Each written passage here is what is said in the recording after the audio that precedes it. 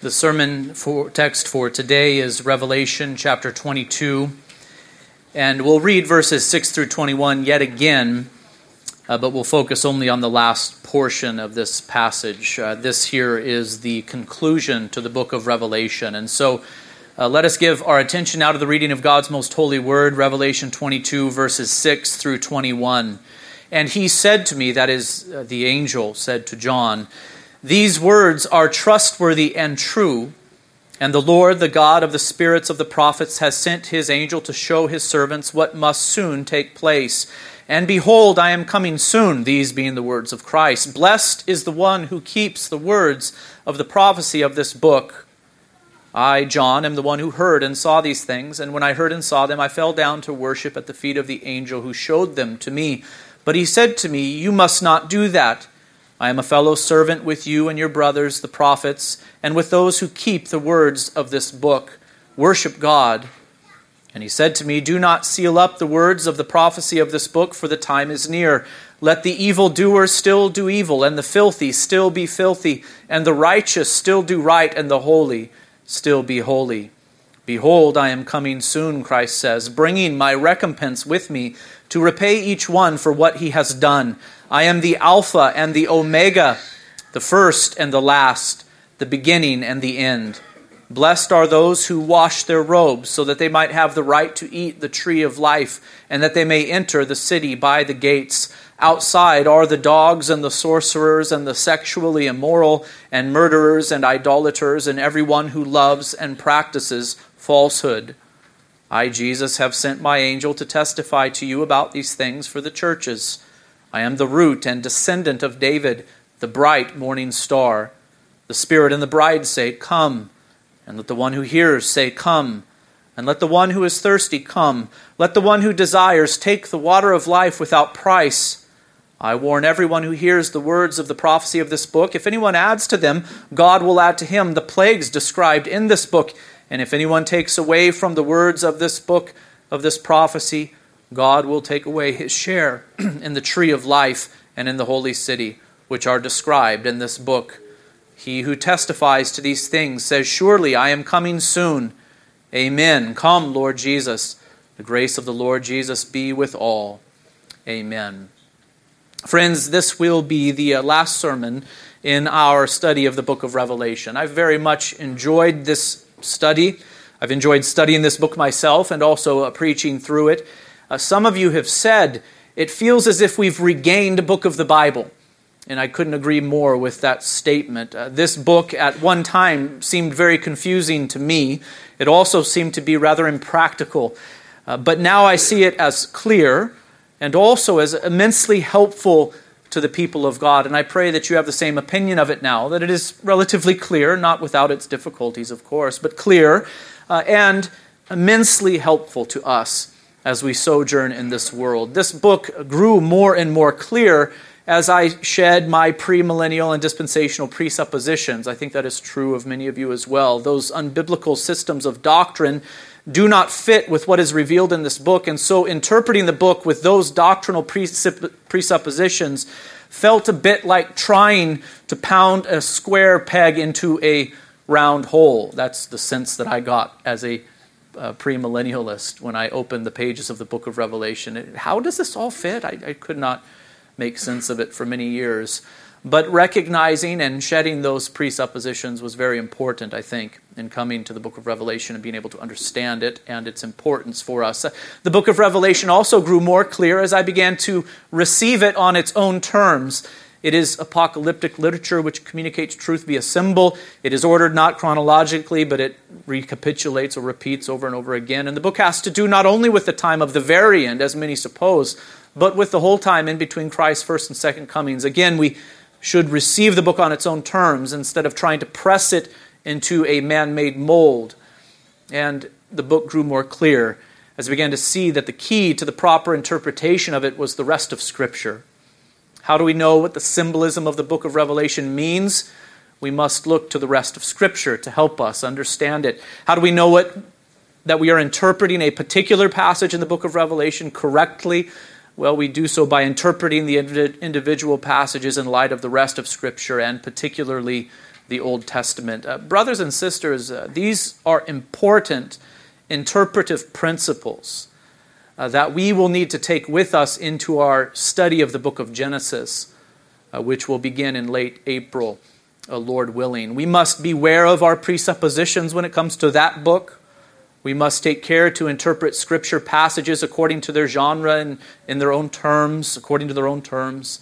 And we must also interpret every individual Scripture text in light of every other Scripture text. We are handling God's Word here, and it is God's Word from beginning to end. And so though there are many books who are written by many different authors, there is really one author to the books of Scripture, and that is God Himself. All Scripture is inspired by God. Therefore, we must allow Scripture to interpret Scripture always. There is one story, one coherent story being told here from Genesis to Revelation. When all is said and done, I give thanks to God for this book, for the book of Revelation. Indeed, it has proven to be a lamp to our feet and a light to our path, Psalm 119, 105. And I hope that you agree. It's a book to be lived by. I think it is actually appropriate that we conclude our study of the book of Revelation on Resurrection Sunday. It is on this day that our culture remembers the resurrection of Jesus Christ. Brothers and sisters, you and I do this every Lord's Day, don't we? For that is the tempo that God has set for our worship. The tempo that He has set is not once per year, but once every 7 days. It is then that we are to gather. We are to set apart one day out of 7 as holy unto our God and to our Lord. From the creation of the world to the resurrection of Christ, that day was Saturday because of God's original creation. But from the resurrection of Christ to the end of the world, the day is Sunday because of not the original creation, but because of the new creation. Christ did earn and usher in a new creation when He rose from the grave. When Christ rose from the grave on Sunday, He finished His work of the new creation. Therefore, if anyone is in Christ, he is a new creation. The old has passed away. Behold, the new has come. And it is because of Christ's finished work that we are waiting for new heavens and a new earth in which righteousness dwells. 2 Peter 3:13. That new heavens and earth has been described to us beautifully in the book of Revelation.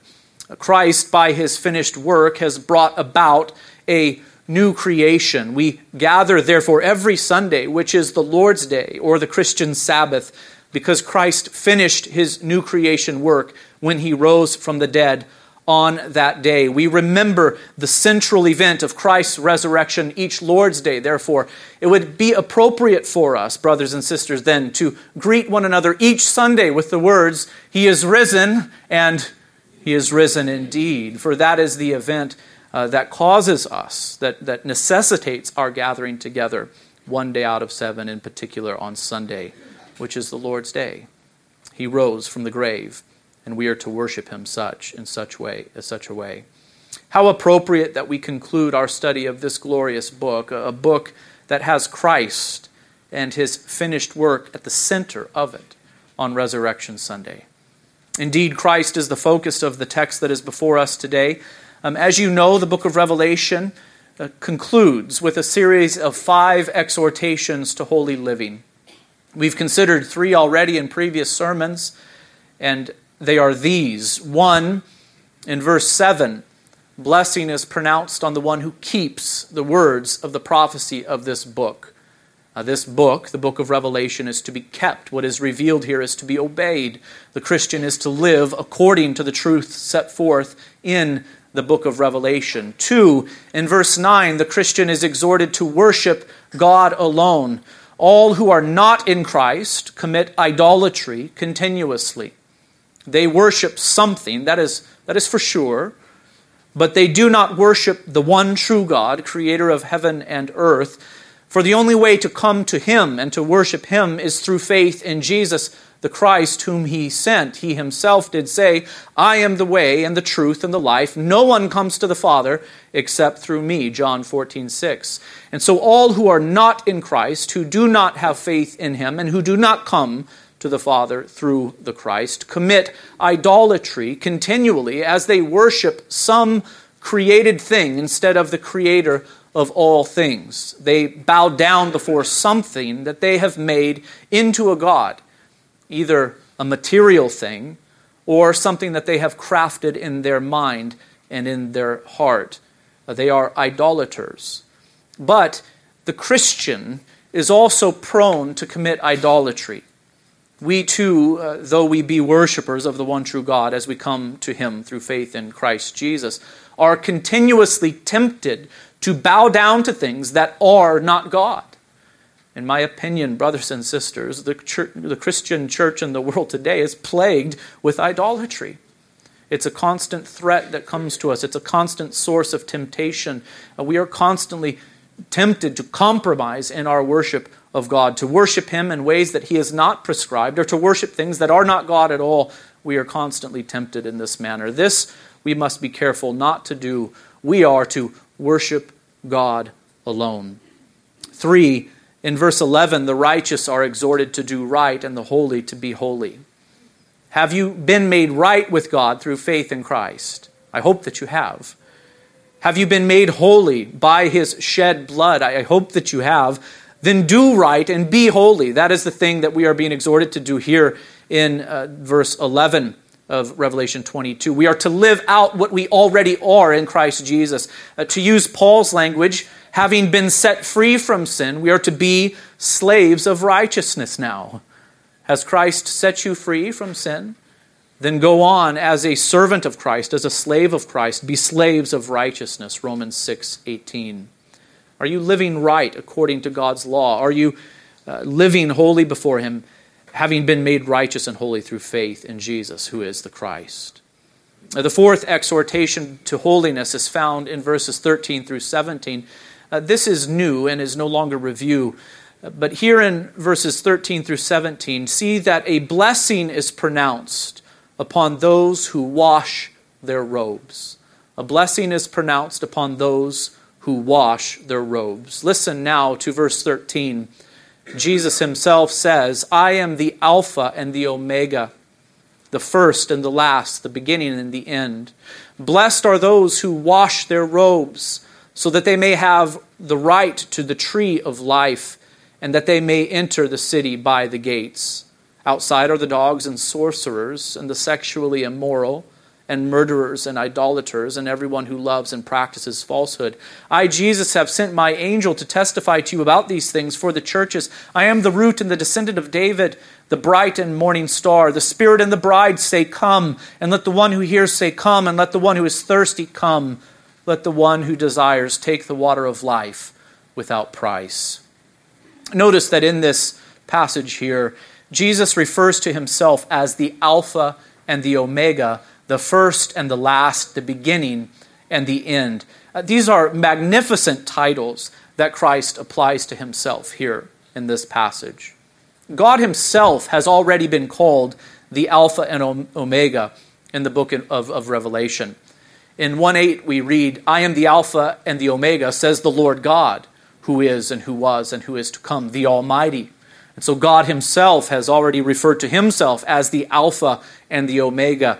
In 21:6, it was Him who sat upon the heavenly throne, that is God, who said, it is done. I am the Alpha and the Omega. Alpha is the first letter in the Greek alphabet. Omega is the last. And so this saying here would be like our saying, I am the A and I am the Z. It is another way of saying that God is the first and the last, the beginning and the end. All of these titles that we have encountered here are used in the Old Testament, but applied to God Himself. God is the Alpha and the Omega, the first and the last, the beginning and the end. But here Christ picks them up and applies them to Himself. And so we are to see that these are magnificent titles that Christ applies to Himself here. He is stating His deity. What is said of God can be said of Jesus the Christ, for He is God come in the flesh, the second person of the triune God. God Himself is the Alpha, the Omega, the beginning, the end, the first and the last, and so too is Christ. He shares this in common with God, for He Himself is God, the second person of the Trinity come in the flesh. Christ is the Alpha, the first and the beginning, of creation. Jesus the Christ, who is the eternal Son of God, come in the flesh, was in the beginning at creation. In Colossians 1:16, Paul says this concerning Jesus the Christ, "For by him all things were created, in heaven and on earth, visible and invisible, whether thrones or dominions or rulers or authorities, all things were created through him and for him." This is referring not to God the Father, but to the Christ, to Jesus the Christ, the second person of the triune God, come in the flesh. It is appropriate then that Christ claims to be the Alpha, the first, and the beginning, for all things were created through him, by him, and for him. He is their source. And Christ is also the Omega, the last and the end of creation. He is the one who will bring this created world to its God-ordained end. When he returns, he will judge. When he returns, this world will be rendered with fire. He is the Alpha and the Omega, the beginning and the end, the first and the last of creation. But Christ is also the Alpha, the first and the beginning of the new creation. When did Christ bring the new creation into existence? It was at his death, his burial, and his resurrection. When Christ rose from the grave, God's new creation did break in upon this old, sin-sick creation. Why does there need to be a new creation, brothers and sisters, except for that this first one has been marred by sin. It has been given over to death and to destruction. Yet God in his mercy has determined to bring in a new creation, a renewed one, where righteousness will dwell. Therefore, if anyone is in Christ, he is a new creation. The old has passed away. Behold, the new has come. So when I ask the question, when did the new creation begin? You might be tempted to say, well, it is not here yet. We will only see it when Christ returns. We will only see it in the future, after that last day. But indeed, the new creation is here now, because Christ is risen. He has defeated death. He has conquered sin. He has conquered all of his and our enemies. And then we, therefore, are able to taste of the new creation even now. If anyone is in Christ, he is a new creation. The old has passed away. Behold, the new has come. When Christ rose from the grave, he earned the new heavens and the new earth. Though they are not here yet, they belong to him. In these last days, God has spoken to us by his Son, whom he appointed the heir of all things, through whom he also created the world, Hebrews 1:2 says. Therefore, according to his promise, we are waiting for new heavens and a new earth in which righteousness dwells, 2 Peter 3:13. The new creation, brothers and sisters, began at Christ's first coming, at his death, at his burial, at his resurrection. It is here now. You are a new creation in Christ, for it is his. He has earned it, having been made the heir of all things. Christ is the Alpha, the first and the beginning of the new creation also. Not just the natural world, but also the new creation that he earned by his death, burial, and resurrection. And Christ is the Omega, the last and the end of the new creation as well. When he returns, he will make all things new. When he returns, he will establish the new heavens and the new earth in which righteousness dwells. Truly, Christ is the Alpha and the Omega, the first and the last, the beginning and the end, just as Revelation 22:13 says. Everything does start and end with him. And he is the sovereign Lord of all things from beginning to end. All authority in heaven and on earth has been given to him, Matthew 28:18. And so as the Alpha creator and the Omega consummator, Christ has the right to pronounce this seventh blessing of the book of Revelation, doesn't he? He is sovereign Lord. He is the beginning and the end, the first and the last, the Alpha and the Omega, and he therefore has the right to pronounce this blessing, the seventh blessing that is found in the book of Revelation upon those who belong to him. Blessed are those who wash their robes, so that they may have the right to the tree of life, and that they may enter the city by the gates. It is Christ who is able to grant entrance into the new heavens and the new earth, symbolized here by this city. He has earned this by his obedient life and sacrificial death and victorious resurrection. It is Christ who is able to grant access to the tree of life. This should take us all the way back to the very beginning of the Bible, right? When we first heard of that tree of life that was held out to Adam and to Eve, they never ate of it. They didn't make it. They forfeited the right. The first Adam and all his descendants were barred from this tree, having been given over to the curse of death. But the second Adam, Christ our Lord, has earned access to this tree, not only for himself, but for all who are in him. He does bring us along if we have faith in him. We are under him and in him. The question that was asked to our little ones earlier in the service today is an important one. Are you in Adam? That is the first Adam. Or are you in Christ? To be in Adam, the first Adam, means that you do not have access to this tree of life. You cannot enter into the holy city, the new heavens and the new earth. You are under him and in him and under his curse, the curse that was pronounced upon him. We also taste of it. But there is a second Adam. He is Christ Jesus our Lord, and how important it is that we are found in him. For if we are in him, then we do have access to this tree of life. We will be granted entrance into this holy city. But do you see that access will be granted only to those who have washed their robes? Only to those who have washed their robes. Blessed are those who wash their robes, so that they may have the right to the tree of life and that they may enter the city by the gates. Wash your robes is the thing that you're being compelled to do here in this passage. Friends, by nature, your robes are filthy and sin-stained. That is the truth of the matter. By nature, your robes are filthy and sin-stained, and no one who is clothed in filth will be permitted to enter the holy city to eat of the tree of life. You absolutely must be washed. You are not fit to enter into this holy city and to eat of the tree of life. As you are now clothed, your robes are filthy and sin-stained, and we are to be washed. But how does someone wash their robes? Here we are commanded to wash our robes, and blessings are pronounced upon those who do. But how can our filthy robes be made clean? A vision that we encountered earlier in this book helps us to know how. Back in Revelation 7:9, John saw a different vision, of course. He looked, and here is what he saw. Behold, a great multitude that no one could number, from every nation, from all tribes and peoples and languages, standing before the throne and before the Lamb. And here is how they were dressed. They were clothed in white robes, with palm branches in their hands, and crying out with a loud voice, they sung, "Salvation belongs to our God, who sits on the throne, and to the Lamb." And all the angels were standing around the throne and around the elders and the four living creatures, and they fell on their faces before the throne and worshiped God, saying, "Amen. Blessing and glory and wisdom and thanksgiving and honor and power and might be to our God forever and ever. Amen." Then one of the elders addressed John, and he asked them this question, "John, who are these? Do you know who these are, John? Clothed in white robes, and from where have they come?"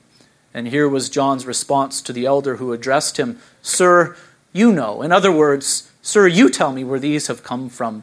And he said to John, "These are the ones coming out of the great tribulation. They have washed their robes and have made them white in the blood of the Lamb."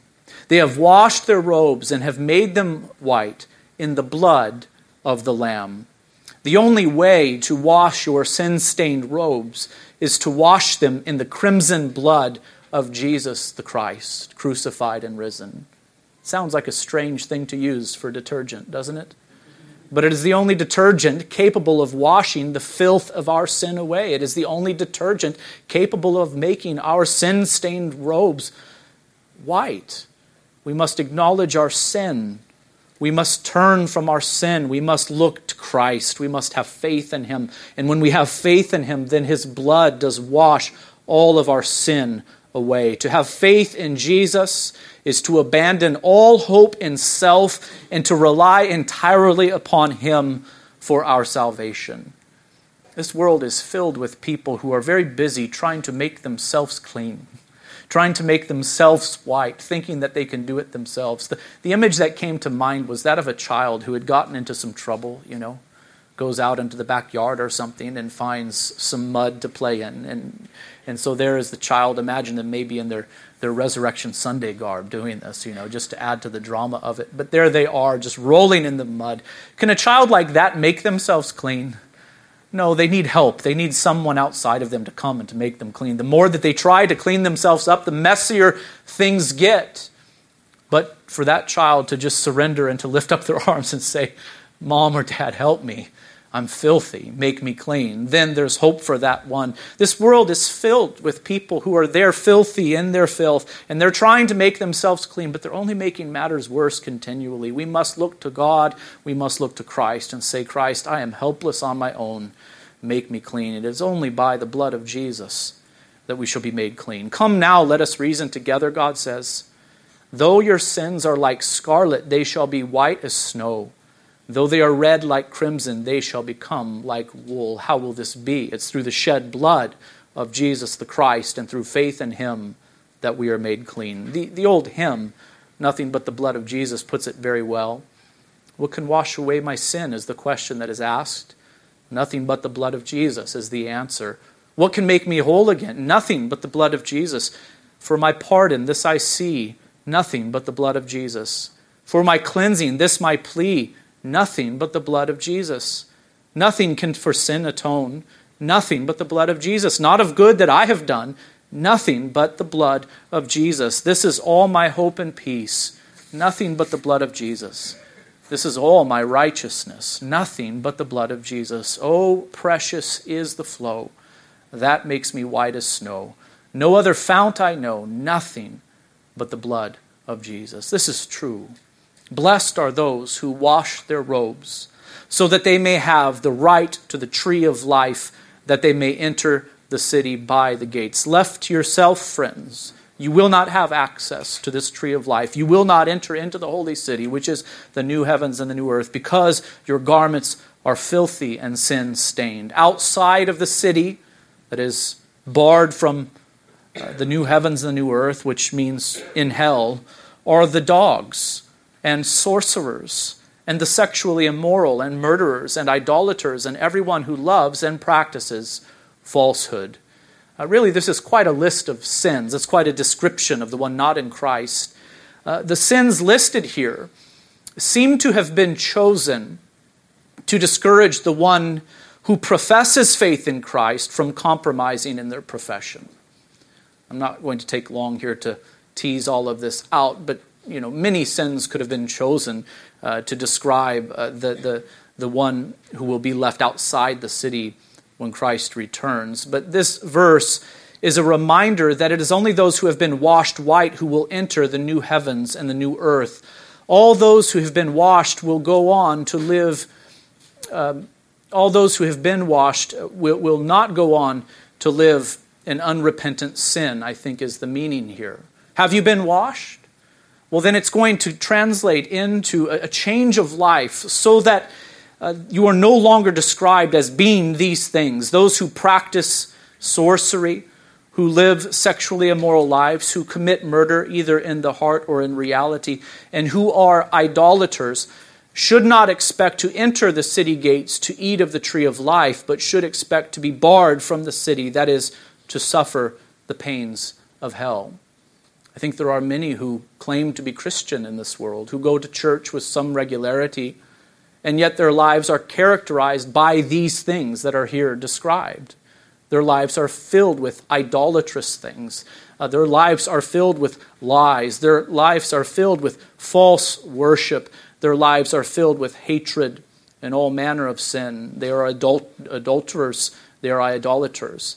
Those who live in this way, in an unrepentant manner, should not expect to enter into the city or to eat from the tree of life. It is not that we earn entrance by our good works, but it is that those who have been made clean by the blood of the Lamb are also going to be changed and transformed so that they are no longer these things that are listed here before us. Brothers and sisters, it is true that your salvation is received by the grace of God alone. That is true. through faith in Christ alone. It is true also that you cannot earn your salvation, not at the beginning, not in the middle, and not at the end. When you sin, you do not lose your salvation, and you should take comfort in that, as if salvation were by grace at the beginning, but is to be finished by your works. It is your faith. If your faith is true, then it is secure. If your faith is true, then it is secure. It cannot be lost, for it does not depend upon you, but upon the finished work of Christ. You did not earn your salvation. Christ did, and he will keep you to the end. But if you profess faith in Christ, and you are living in sin, you should not expect to enjoy the assurance of your salvation. And by assurance, I mean the sense of peace and inner confidence that says, I know that I have been forgiven. I know that I am right with God. I know that I know him. That is what I mean by assurance. If you have salvation in Christ, then your salvation is secure. Nothing can change that. It cannot be shaken at all, for it is rooted not in you, but in the decree of God and in the finished work of Christ on the cross. But your sense of assurance may be shaken. When you indulge in sin and live in it for some time, do not be surprised when your sense of assurance runs from you and you begin to question, do I really know him? Have my sins really been forgiven? Am I really a child of God? It is not that the thing can be shaken in and of itself, but your perception of it can as you live in sin for a time. And so do not be surprised to read these words, outside are the dogs and sorcerers and the sexually immoral and the murderers and idolaters and everyone who loves and practices falsehood, and to think, I wonder if this is speaking of me, if indeed you are a professor of Christ, one who has faith in Christ or claims to, and you are living in sin. Indeed, the way that we come to have this inner peace and this sense of assurance and this confidence in Christ Jesus is when we have faith in Christ and then we live in obedience to his word. Here is what John says about the matter. The same John who wrote the book of Revelation also wrote 1 John 2:3. And this is what he says. And by this we know that we have come to know him, if we keep his commandments. Do you hear him? He does not say, and by this we come to know him, that we keep his commandments. In other words, the way to know God is to live in obedience to his law. That is not what he is addressing here. Indeed, the way that we come to know God and to have a right relationship with him is through faith in Christ alone. But by this we know that we know him, if we keep his commandments. By this we gain this sense of assurance, this confidence in Christ Jesus, this inner peace, that indeed we are a child of his when we keep his commandments. Christians, why do you play with sin? That is really what I'm questioning you about. Why do you play with sin? Why do you toy around with it? There is no joy in it. There is no peace in it. There is no satisfaction in it. It only brings all matter of discouragement to you and all matter of confusion. It only causes you to doubt and to struggle in your profession of faith. Indeed, if you have been made white by the blood of the Lamb, then go on and live holy. Live a life that is right before God and enjoy this confidence that comes when we do so. In verse 16, we learn that these are the words of Jesus, who is the root and descendant of David, the bright morning star.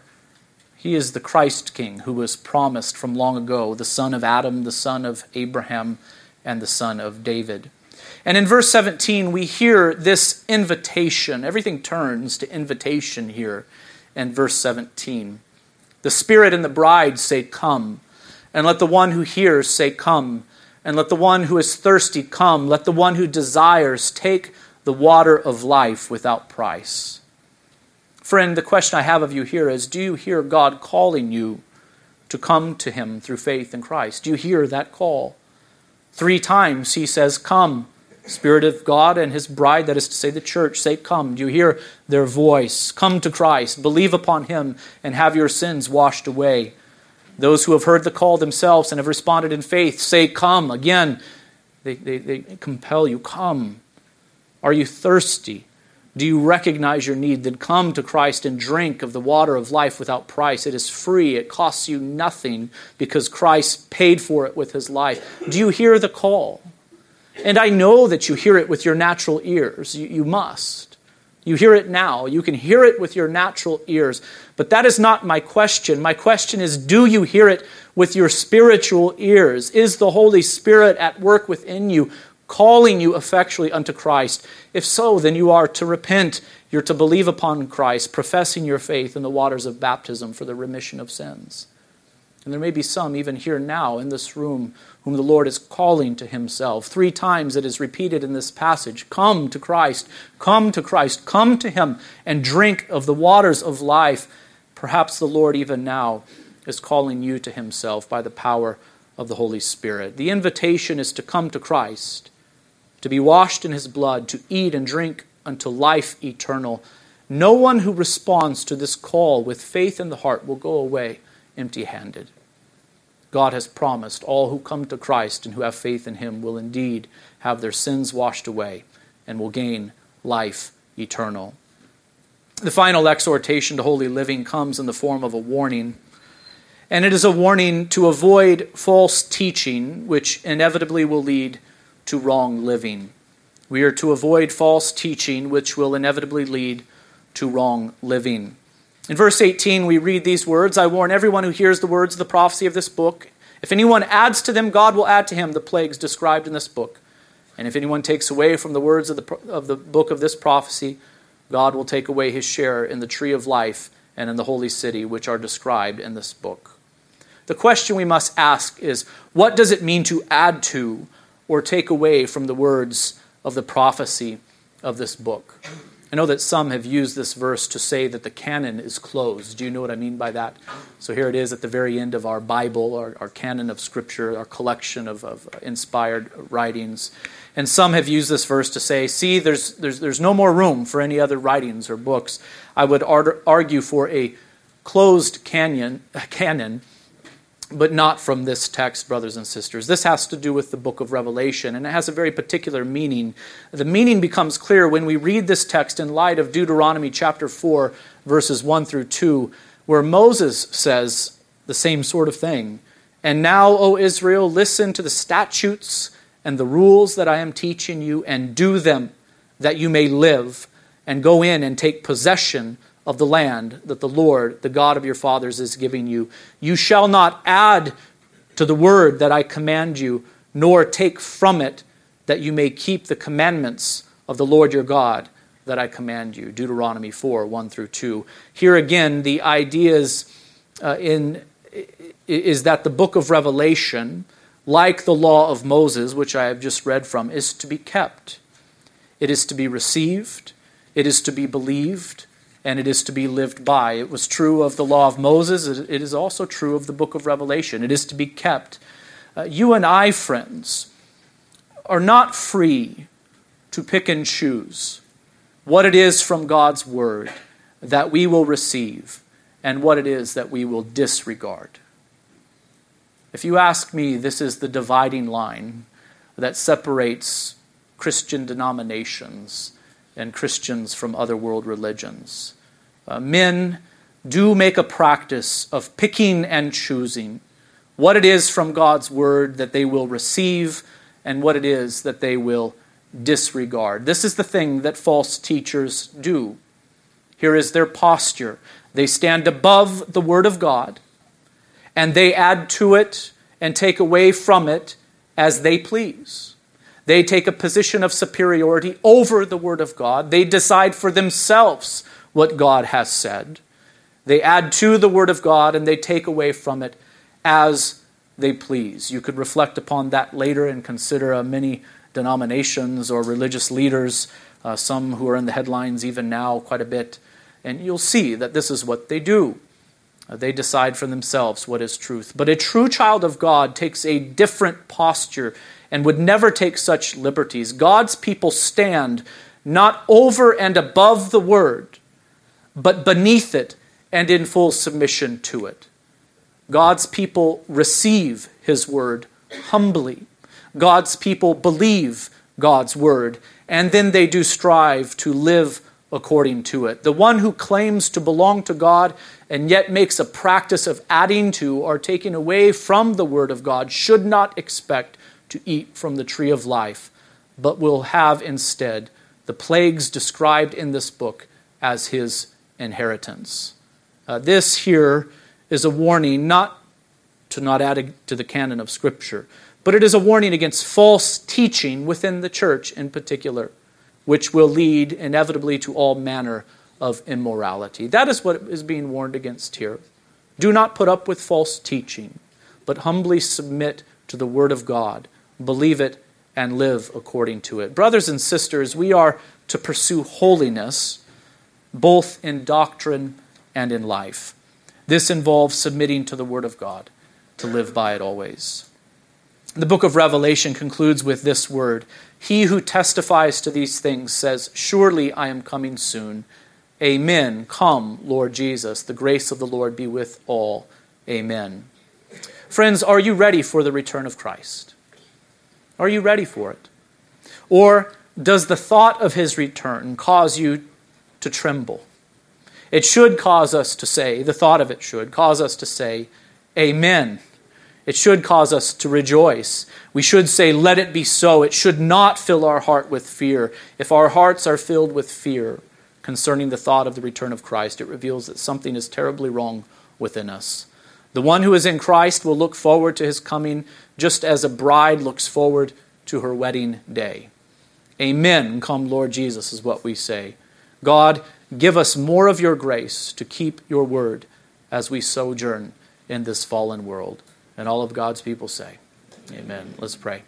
Our Father in heaven, we thank you for this book which has been a light to our feet, a lamp to our path. Do help us to keep it, Lord.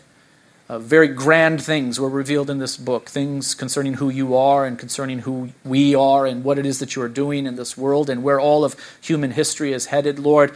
How could these things not have an impact upon us once we believe them? And so give us the faith to believe them, and then give us the wisdom to live according to them. Lord, I pray for my brothers and sisters in Christ who are struggling with sins of various kinds. Would you give them victory over them, Lord? May they live for you and you alone. May they store up treasures in heaven. I pray for those who do not yet know Christ, who are still standing filthy in their sins. I pray that your Holy Spirit would call them to yourself. May they be washed by the blood of Jesus. May they come to profess their faith through the waters of baptism. May they join themselves to your church. May they grow from that day forward. Lord, I know that you are able to do this. You're able to transform hearts of stone. You're able to open eyes that are blind. You're able to unstop ears that are deaf. And so, Lord, I pray that you would do this work even now, that your word would be effective, that your Spirit would call sinners to repentance. God, this is our plea. You have done it for us. And we confess to you, Lord, that were it not for your grace and mercy, were it not for the finished work of Christ on the cross and for your word and for the activity of your Holy Spirit, we would be hopelessly lost. And so we give you thanks, God, for the salvation that we have in Christ Jesus. It is all by you. We've contributed nothing at all, for we are helplessly lost in our sin. And so we give you thanks for your grace and mercy. Help us now to live in obedience to you, having been washed in the blood of Christ. Help us to live holy and right before you all the days of our life. These things we pray in the precious name of Jesus. And all of God's people say,